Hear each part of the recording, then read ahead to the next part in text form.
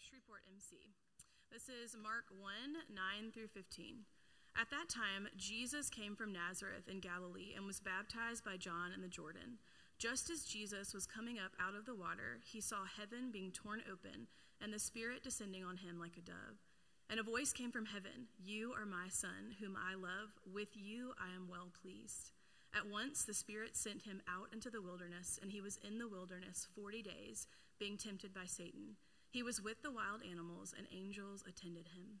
After John was put in prison, Jesus went into Galilee, proclaiming the good news of God. "The time has come," he said. "The kingdom of God has come near. Repent and believe the good news." I want to dismiss our school-age kiddos and teachers to the back. All right. Let's go. We got a great team back there today. Good morning. In case you don't know, my name's Jason. I'm one of the pastors here at Covenant. Thank you very much. Thank you. Some days you need that. I am really excited to be here this morning. We're in Mark 1, as Lindsay just read. And it's a long week for me, but being in this text this week and getting to just kind of sit in that, being back in a text is so refreshing. And I really believe that God has something, I believe, special for us today as we walk through this text.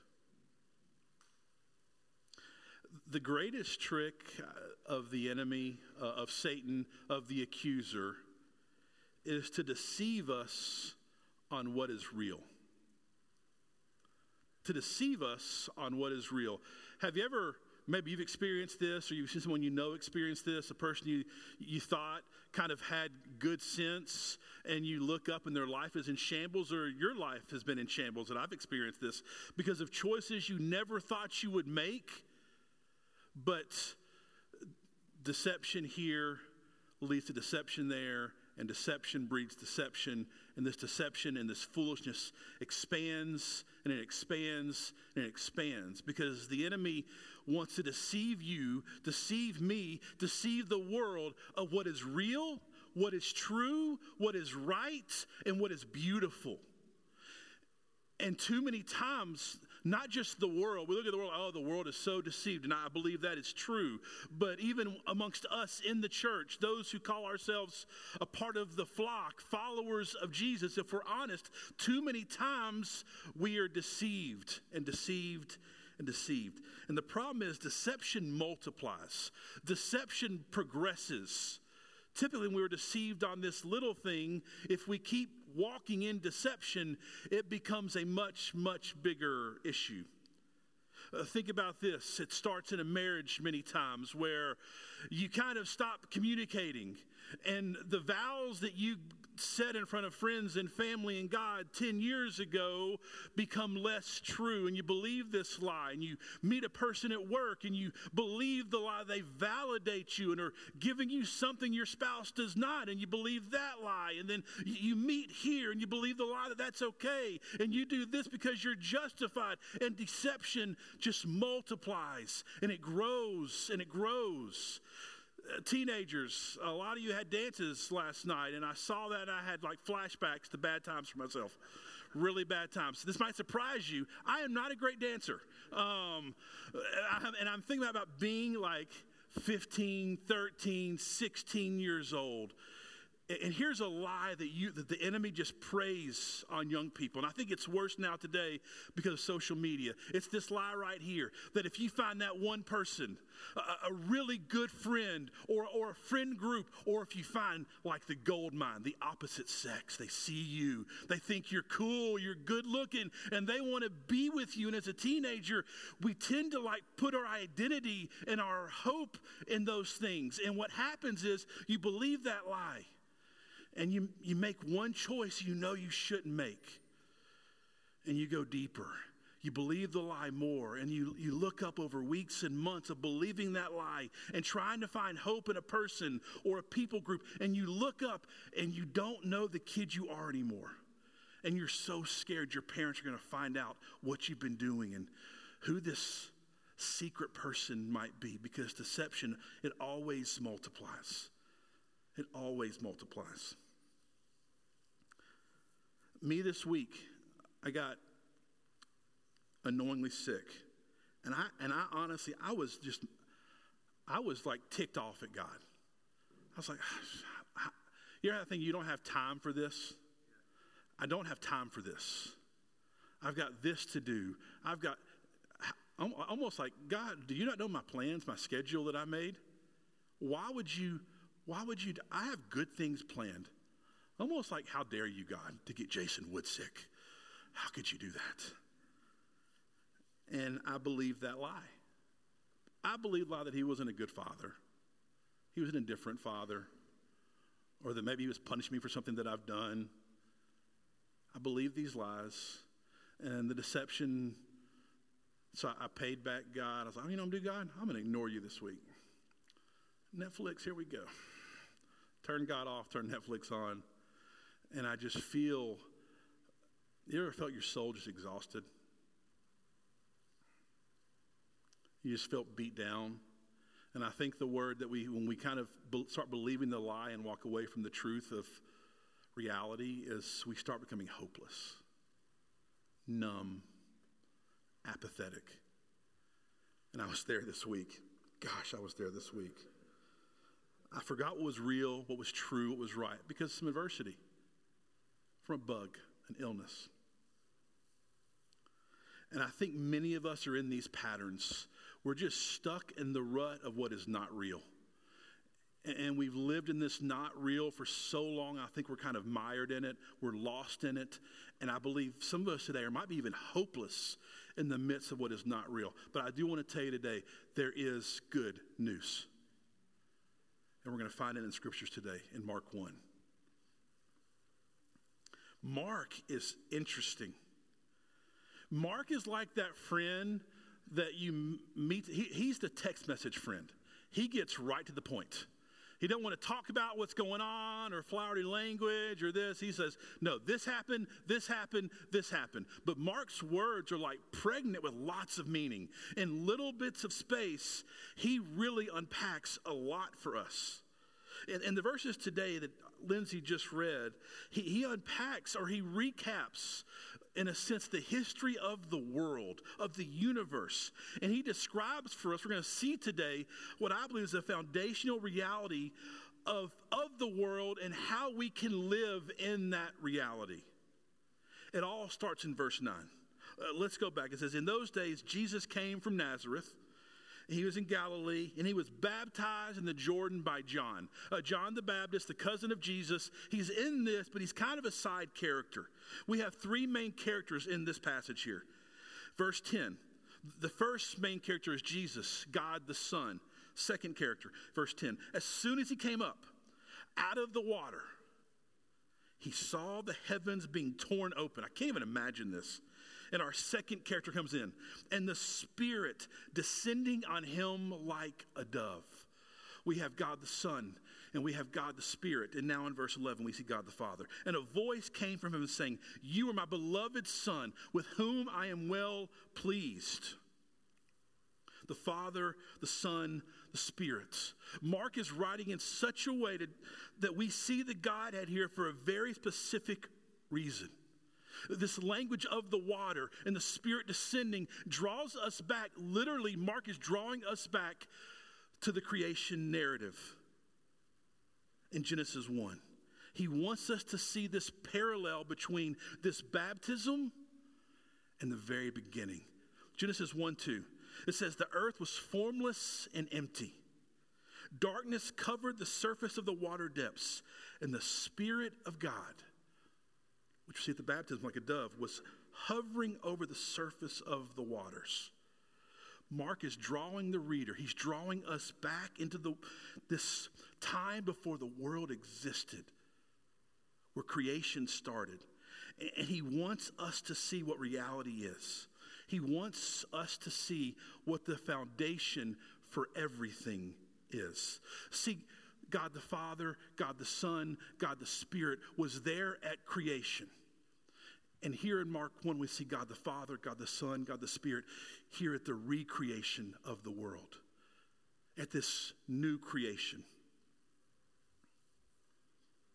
See, at the very beginning, before everything, God the Father, God the Son, God the Spirit lived in perfect harmony, in perfect love with one another. And then out of this great love they have for one another, they create. They create mankind. They create the universe that we can't even fully understand and explain. They create the seas, the mountains. They create everything out of this beauty, out of this love, out of this perfect harmony. It was this project of the triune God. And hear this, as Jesus comes here in Mark 1, as he's beginning his ministry, as it starts here with baptism, there is this sign that they are starting a project again, a new creation project together. Think about this. The people, can you imagine being there that day at the Jordan? They got this brief picture of the party that's been going on forever between the Father, the Son, the Spirit. You ever go to a park and you walk up and they're having like this family reunion where they're laughing, they have their inside jokes, they have this thing, and you just kind of step back and you admire the love of that family. What they're seeing that day is the greatest party, reunion, family gathering we can even imagine. And this is reality. More than anything else in our world, the reality that a triune God, out of love, being at the center of everything, creation, can help us learn, understand about what is true, what is right, what is well, what is beautiful, and how we live our life today. There's two things we see about this reality. First, the reality means of this three God in one. This reality is that we are founded with love. Reality is founded in love. The universe is rooted in love. Jesus coming, hear this, Jesus coming himself, getting baptized was literally him submitting and loving the Father. The Father sent the Son in perfect love. Hear this, Jesus Christ did not hesitate when the Father said go. He did not hesitate. There's perfect love between the Father and the Son. The Son responds perfectly to the Father. And the Son submits to him. And he goes and he gets baptized. But as he gets baptized, the Spirit descends down like a dove to envelop Jesus with what? With love. To show him love. It's this picture of the Son submitting, loving the Father. The Spirit coming and loving the Son. And the next thing we see is the Father what? Speaking this great word of love over the Son. And we see this picture that's been going on for infinity of perfect, submissive love for one another. John 17 says this. Jesus praying to the Father in heaven says this on our behalf. Father, I want those you have given me, his church, his people, us in this room, to be with me where I am. So that we will see his glory, which you've given me because you loved me before the world's foundation. This great love story happening forever, for infinity. Love is at the beginning, at the center, at the end of everything. And this love leads to our second reality. Reality is communal. Nothing makes sense in this world outside of other people. It's the offshoot of love. Community is love lived out. And we see perfect community within the Godhead. See, the community of the Godhead, of the Father, Son, the Spirit, is different than what we know because, hear this, it's not self-seeking. It's not self-glorifying. If we're honest, most relationships we have today, when we do good, if we're honest, sometimes the end in mind is us being loved ourselves. We don't love simply to lift up. We love to get back. We love to be made the center. But within the Godhead, there is this beautiful deference. And we see this. Scripture tells us that Jesus, the life of Jesus, this human God-man lived on earth, is the perfect picture of who God is. If you have questions, and if you're here today and you have questions about your faith, I think today is maybe the best sermon you could hear. But if you have questions about who God is, look at Jesus. Look at Jesus. Don't look at this. Don't look at that. Look at Jesus. When we see Jesus, we see a perfect picture of God.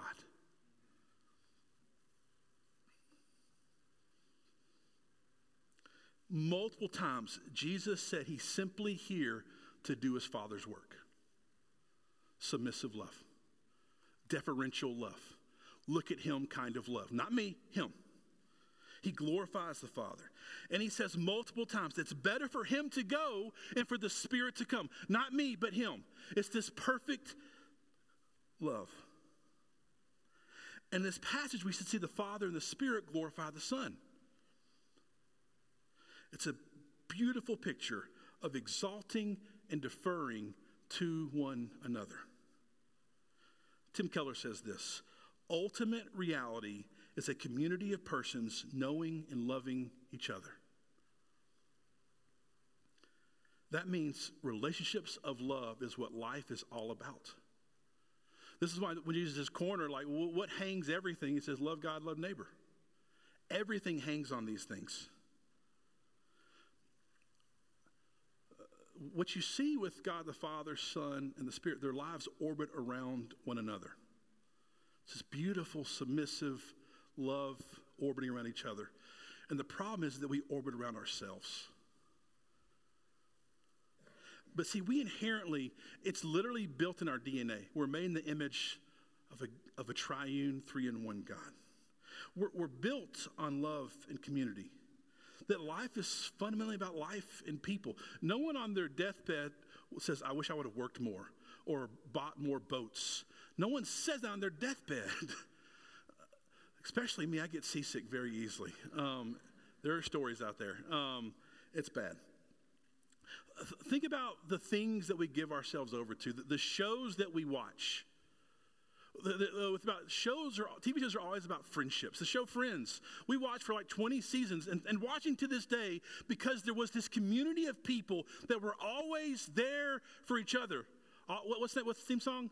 I'll be there for you, right? There's something baked in us that is just dying for covenantal love. Love that says this: I see you fully and I love you fully. In your bones, we ache for that, don't we, friends? It's why we give ourselves over to these kind of things. We see this community and we long for it. It's why we see movies about romantic love, about this rescuing kind of love, about I'll look past your flaws and love you anyway kind of love. We long for it. Or we go to these movies where these people literally sacrifice themselves for the sake of their friends. They give their life away so that their friends can find life. This heroic kind of love. It's built into all of our stories, friends, because built into us is this desire for eternal, never ending, never giving up, Godhead kind of love. That is reality baked into us, his people. And if that is ultimate reality, it has huge implications. Because the world says this. The world says, relationships are nice. People are nice. But they're not the point. The point is to work hard, get you a really cool ATV, do this, get you this kind of stuff, and live your life in peace. That's the point of life. And friends, I think the church has joined that fake reality, friends, and we're hollow, and we're tired, and we're anxious, and we're hopeless, and we're apathetic because we're hoping for the wrong reality. The Godhead is utterly different. Mutual, self-giving love. Tim Keller calls this the dance of joy. Each one pouring out love, serving, deferring.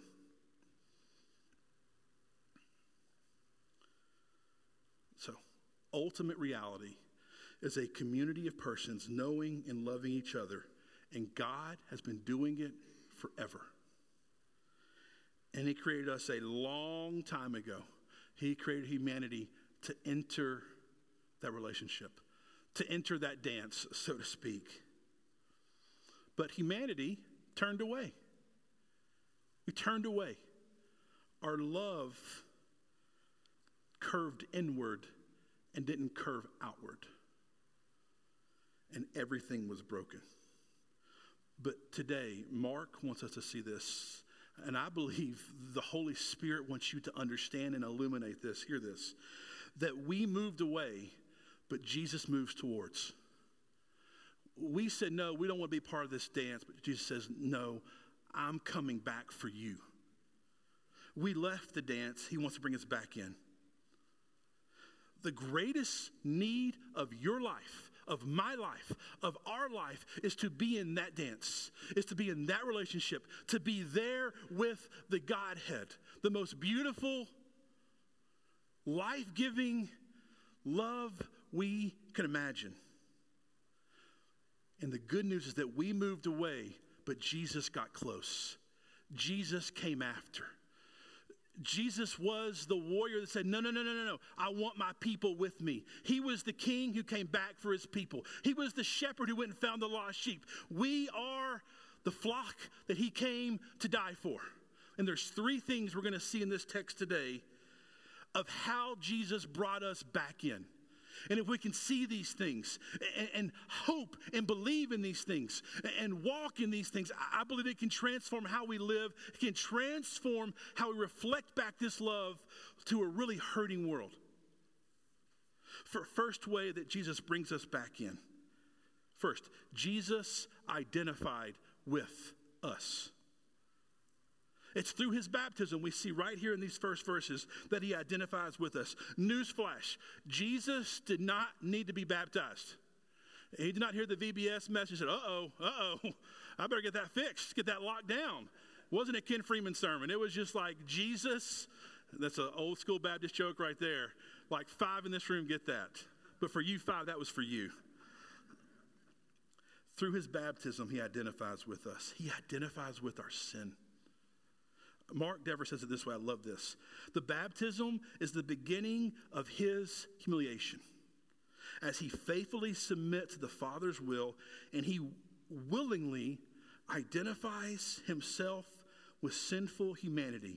It's no more odd for Jesus to be baptized in the Jordan River than for him to hang on the cross at Calvary as the sinless and spotless Son of God. He identified with us. 2 Corinthians 5. I love the words of Paul here. I think it perfectly encapsulates this. For our sake, he made him to be sin, who knew no sin, so that in him we might become the righteousness of God. In identifying with us, Jesus shows his great love for us. Me and the family went out, did a little shopping yesterday, and it's happening. Christmas is here, I think. At least the music is in the stores. And I'm not going to lie to you. I loved it. If you want to throw stuff at me, Thanksgiving. I love Thanksgiving too. I'm thankful. Bring me some turkey, I guess. Turkey's okay. Anyways, it's here. And the Christmas season is all about this. It's all about Jesus identifying with his people. It's all about Emmanuel, God with us, God with his people. It's the incarnation. Here's the good news as he identifies with us. He didn't just send an email. It struck me this week. He was bothered for us. I think in our world of going so fast, in our world of productivity, in our world of efficiency, one of the greatest gifts of love we give each other is just our time and being bothered. And Jesus was bothered for his people. And he didn't hesitate, friends. He loved to be bothered for his people because he loves freely. He loved all the way to death. He reminds us of this once again, this communal Godhead love. Love is losing yourself for the sake of others. So Jesus taught this right here, right? That to lose your life is to find your life. And what he was explaining was what the Trinity has been doing from the beginning. He's inviting us to play. You want to play the game? You want this kind of life? Oh, here's how you play. Here's how you kick. You got to lose your life. And he identified that by being baptized when he had no need. He was bothered for us. He put on flesh for us so that when I'm sick this week, guess what? Jesus got sick. He understood what it was like to hurt physically, emotionally, have friends betray him because he was bothered for his people. Jesus identified with us. There is no other path to this life in Christianity except death to self. That is the path to life. And Jesus, our forerunner, he took it on purpose. He said, here we go.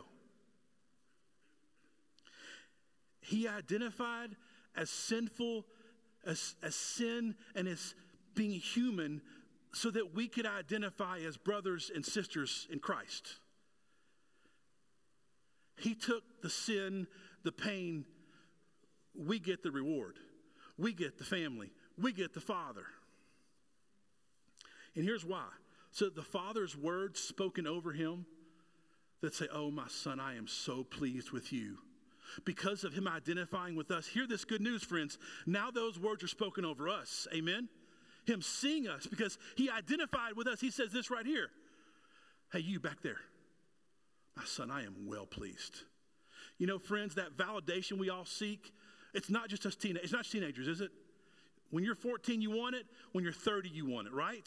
That validation that says you are enough, that you have arrived, that you are this, is not found in more money. It's not found in more acceptance. It's not found in more work. It's found in the words of the Father saying, in you I am well pleased. And we get that affirmation today, friends, because Jesus said, Jesus did identify with us as people.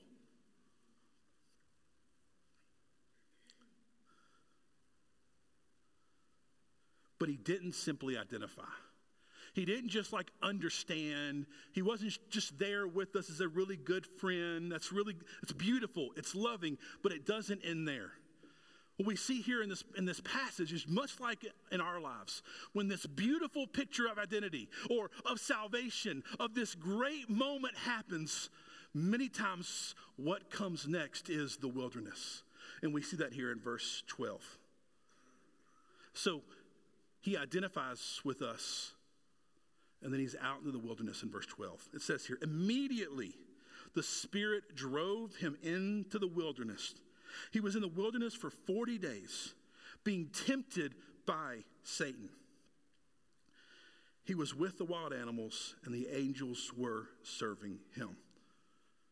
Once again, Mark gets right to the point. Other Gospels get a lot more detailed about this, but here's the point. He was tempted and he did not sin. So he identified with us. And second, Jesus overcame for us. Jesus overcomes temptation. Jesus passed that first test where he submitted to the Father and he identified with humanity and he was baptized. But would he pass this second test? The same Spirit he had seen in the vision at the baptism led him now into this lonely, dangerous, discouraging wilderness where he faced all the attacks of the enemy. And Mark simply shows the enemy did not defeat him. And here's what's interesting. For the listeners to the Gospel of Mark, for the hearers in that day, they were in the midst of persecution. So the sequence of baptism, of Spirit, and immediate trial, immediate persecution would help them see that Jesus went through the same thing. Only in Mark do we see this detail about wild beasts. Because in the time of Mark writing this, Christians were being sent to wild beasts for persecution. So if you're a follower of Jesus in this time, you see Jesus overcomes everything, friends. Nothing's going to stop our God. And just as Mark wants to draw parallels to the creation narrative here at baptism, he's then moving to this narrative of when man fell, of when Adam fell. See, the Apostle Paul has this great thing where he calls Jesus the second Adam. See, the first Adam, if you're not familiar with this, he didn't listen to God. He believed the lies. He partaked what he shouldn't partake in. And from there, everything fell. But hear this about our Savior in this parallel Mark draws. See, the first Adam, he was in a beautiful garden. He was literally perfection. The second Adam, in the wilderness, just terrible. The first Adam, there's lambs. The animals are in perfect harmony. There's no danger. But the second Adam, the wild beasts are ready to attack. And the first Adam, in the easiest, trust me, we get this, I believe, in the easiest of circumstances, succumbs to temptation, which in my bones I understand. I have sinned 1,000 times today, and my life is good. I am the first Adam. But there's a big difference between the first Adam and the second Adam. The second Adam overcame. The first Adam failed, the second Adam succeeded. He overcame because we could not overcome. Romans 5 says this. Paul talking about the second Adam. The gift of his perfect righteousness is what Paul is saying, is not like the trespass of the first Adam. For if the many died by the trespass of the one man, of Adam, how much more did God's grace and the gift that came by the grace of the one man, Jesus Christ, abound to the many? So if the bad works of Adam polluted everything, how much more can the power of the good works of Jesus apply to his people? Because Jesus overcame sin. As I wrote this message this week and I was reflecting on this wilderness part of the passage, as I shared that I was sick, and I feel like I've been in the wilderness for really the past few weeks, where I have felt alone, where I felt discouraged, where I felt hopeless, where I felt weak. And I believe many of you today are in the wilderness. If we were to go back here and find a room and I say, hey, how's it going? And you were brave to be honest for 10 minutes, you would probably tell me, Jason, I'm in the wilderness. I'm tired. I've heard this. I think I believe this. I know this. But I'm tired. Hear this. The reign of the first Adam is over. It's over.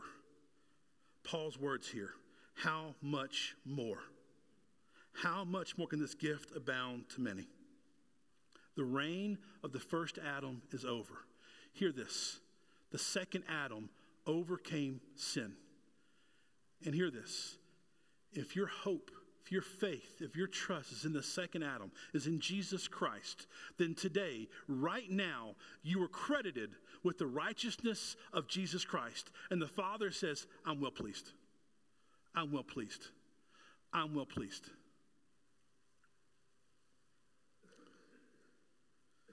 He identified, he overcame. Last thing, verse 14. After John was arrested, Jesus went to Galilee, proclaiming the good news of God. He says, the time is fulfilled. The kingdom of God has come near. Repent and believe in the good news. He identified, he overcame. Third thing, Jesus invited us back in. He invited us back in. Jesus announced this.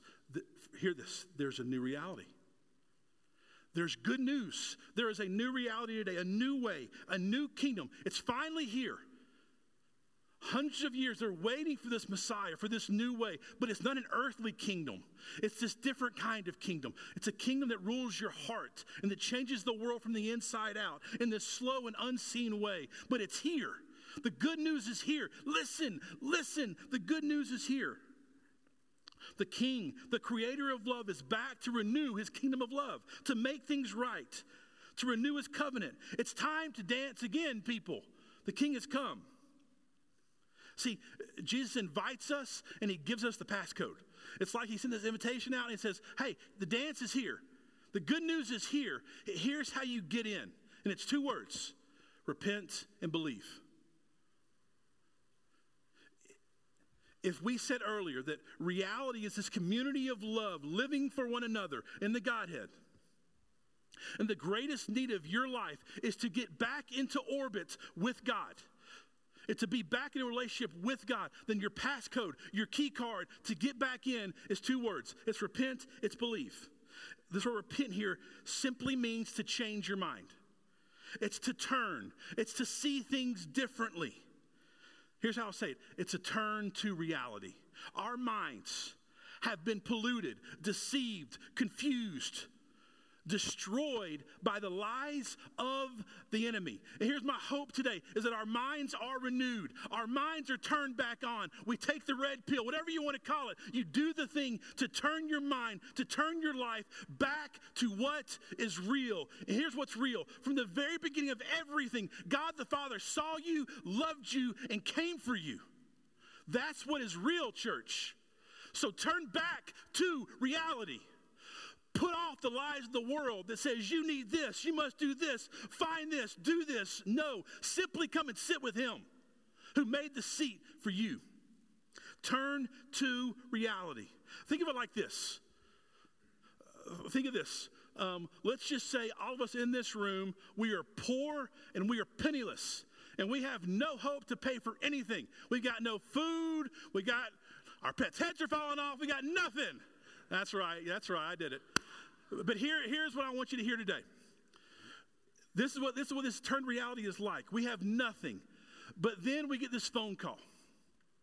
And it's from this lawyer. And this lawyer says, hey, Jason, you have great Uncle Murray, who you've never met. And great Uncle Murray has died. Oh, bye, Murray. And Uncle Murray is dead. But Uncle Murray was a billionaire. And Uncle Murray left you everything. Just come and get the check. At that my mind is turned to something else. Where my mind was like, oh, I need food. How will I get this? How will I do this? But then in one phone call, in one message, in one really good news, my mind is turned to something else, friends. And friends, in a much greater way, there's a phone call today from God's word saying this right here. The kingdom of God has come near, and it's good news, church. But there's two things to do. It's to turn your mind away from what you're thinking for, hoping in, giving your life to turn your mind to reality, to what is true, what is right, what is beautiful.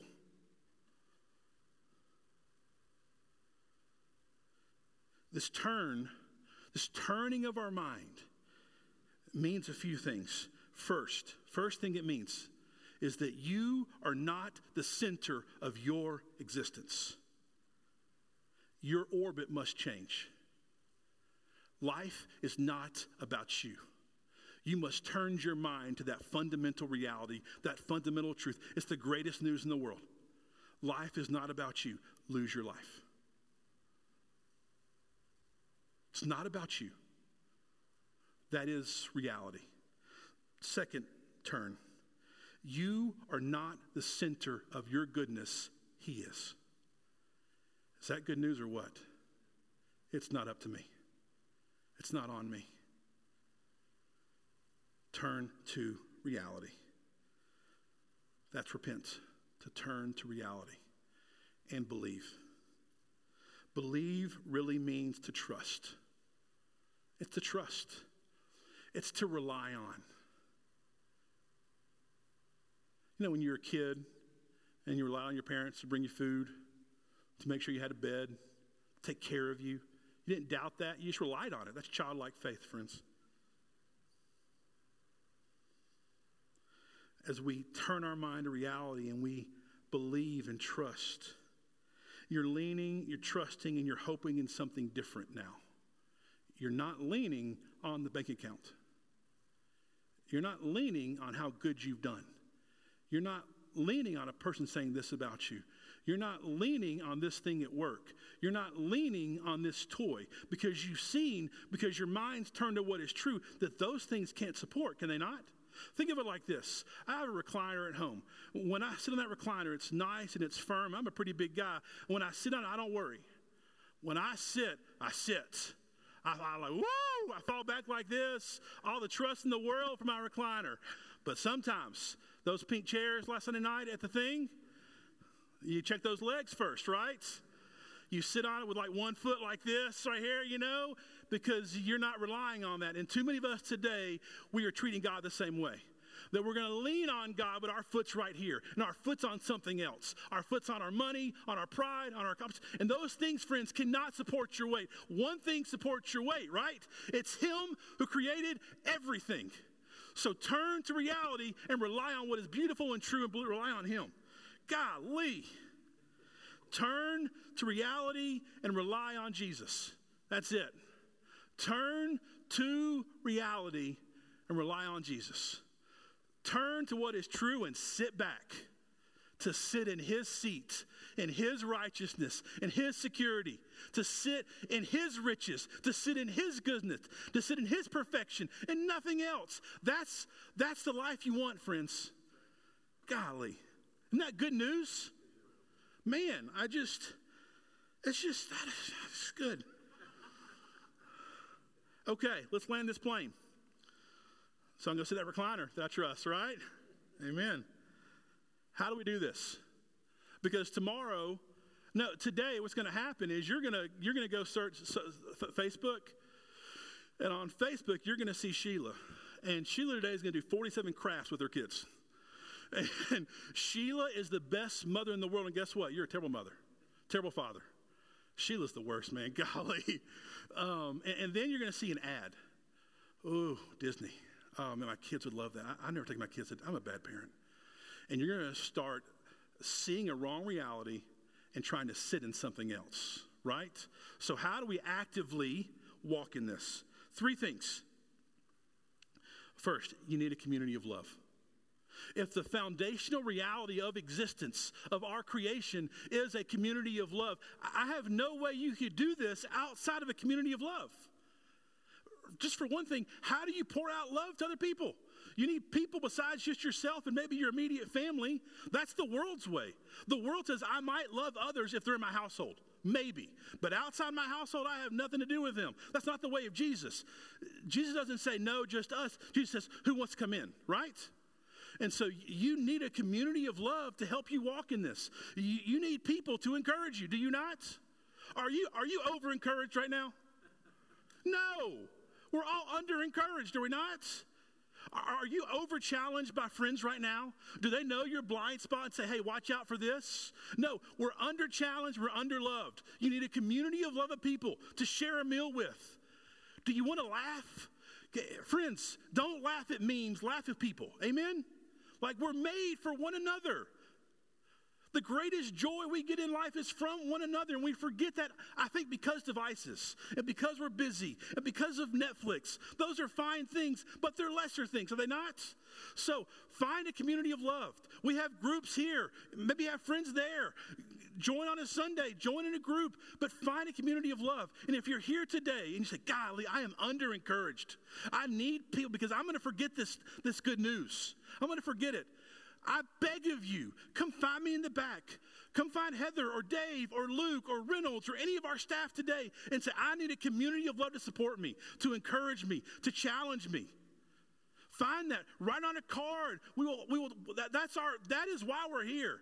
These curtains are not here for just their looks. They're here so we have an environment where we can find a community of love. Amen? And maybe today you're in a community, but you're kind of distant. You're like that person right now, like you kind of show up, you bring your Tupperware, and you're on the outskirts. I remember people, we would have group, and there'd be people like they would never sit down at my house. Is my house dirty? Is my house gross? Maybe it is. That's okay. But don't stand in the back. Take a seat in. Sit at the table. I'll say this. Share 10% more with one person than you want to. Because you need to be fully known and fully loved. Do you not? But if we're never fully known, we always doubt if we're fully loved. And here's the beauty of the community of Jesus Christ people, is when a human flesh person through the Spirit of God loves you with that kind of love, it helps you trust in the Father's love more. That makes sense? When the greatest, this is so good.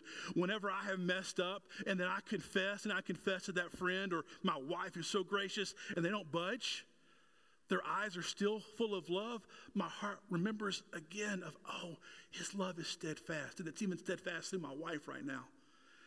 Don't you long for that? So first thing is you need a community of love. Can we just preach all day, guys? How's that sound? Bring in the Olive Garden, some breadsticks and salad. No salad. Oh my gosh, that's terrible. Are we rabbits, guys? Why are we eating grass? Second, okay, I hear that, Brandon. I'm coming at you. First, community of love. Second, set your mind on reality. Set your mind on reality. Our greatest weapon is the melody. I think there is something supernatural about praising God, is there not? When we just simply sing out great songs. Luke's sermon a few weeks ago on singing, if you didn't listen to it in the podcast, go back, listen to it. On how we all must sing, how there's something supernatural about us singing together to one another, to God, that just changes the aroma of the room. You probably came in today tired and weary, and we sing those great songs, right?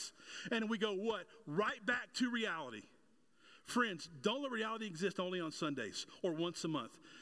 Reality and the praise of God, the worship of God, the renewing of your mind is a daily practice, is a weekly practice. Center your life around that. Do not center your life around sports, hunting, knitting, Uno, whatever your thing is. Center your life around what is true and beautiful and right, and make that the greatest hope. The thing you throw everything else in the garbage for is for that one thing. Set your mind on reality. I believe that's how we kind of walk in this repentance piece, in this turning to reality. But how do we believe? What does functional belief look like? Last thing, it's unconditional obedience. It's unconditional obedience. Let's go back to our lawyer who told us about Uncle Murray. If that lawyer said, okay, you have $10 billion, but you have to go here this day, you have to sign this, you have to wear this, you have to say this, I promise you, I would do all four things very well. Because I would believe on the backside of that there's something greater. The greatest form of trust is your yes. It's obedience. That's the greatest form of trust, church. And this is when the church, friends, starts getting supernatural. Starts getting crazy. You know why there's a crazy Asian in my house? Because Tracy said yes 8 years ago. That's why. That's why. It's a beautiful, she's beautiful. But it's because Tracy said yes. One of the greatest gifts of my life started with Tracy in her closet saying yes to God. What are you saying no to? What is the gift? What is the blessing? What is the thing? What is the money? What is the person? What is the thing that you are saying no to that God is saying yes to? It's on that side where it's the life on the redemptive edge. It's the great adventure, right, friends? That's what it is. The thing that your heart longs for, the movies you watch. Hey, men, the movies you watch, whether it's Marvel or a Braveheart, where you're like, yes, go. That's not just for them, friends. You're saying yes to God is the greatest act of warriorness, of battlehood, of manhood you could ever say. Let your yes be full and secure. It's not a wobbly chair. When you say yes, you are sitting in something. It might be dangerous. It might be scary. It will mean sacrifice, but I promise you this. What you lose, you will gain much more in reward, friends. So, friends, what are we going to do? What are we going to do? Let's turn to reality.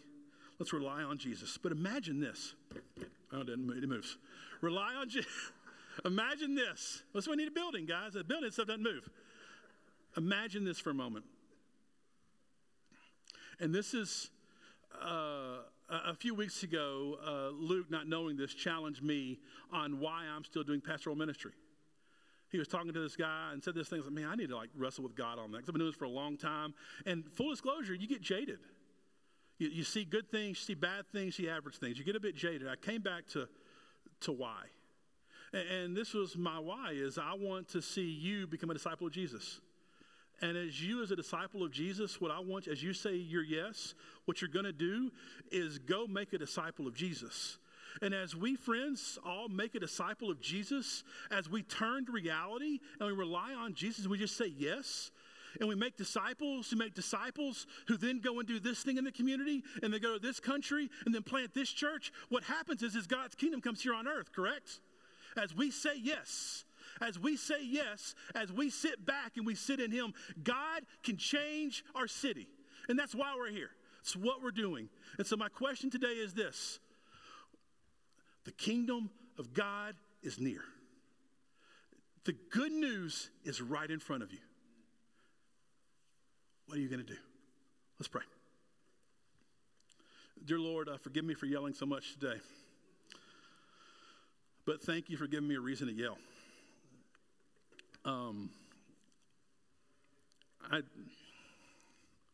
The fact that we get to come together and sing about what you've done, that for some reason you let me rant about what you do, Father, is such a privilege and a blessing.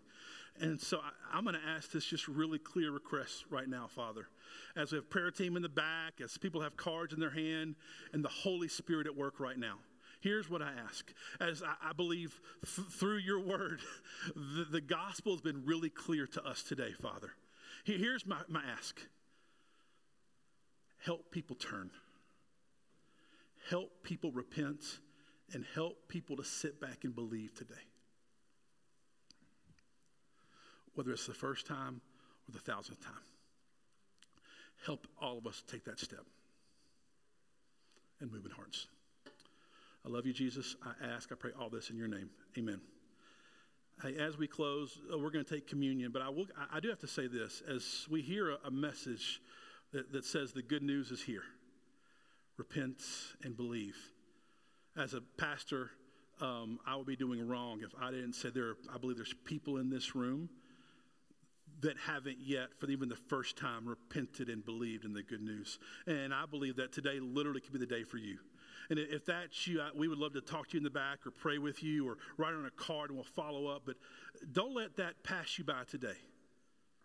Or maybe you have heard this now for going on 30-something years. And this be your 1,000th repent and believe. Hear this.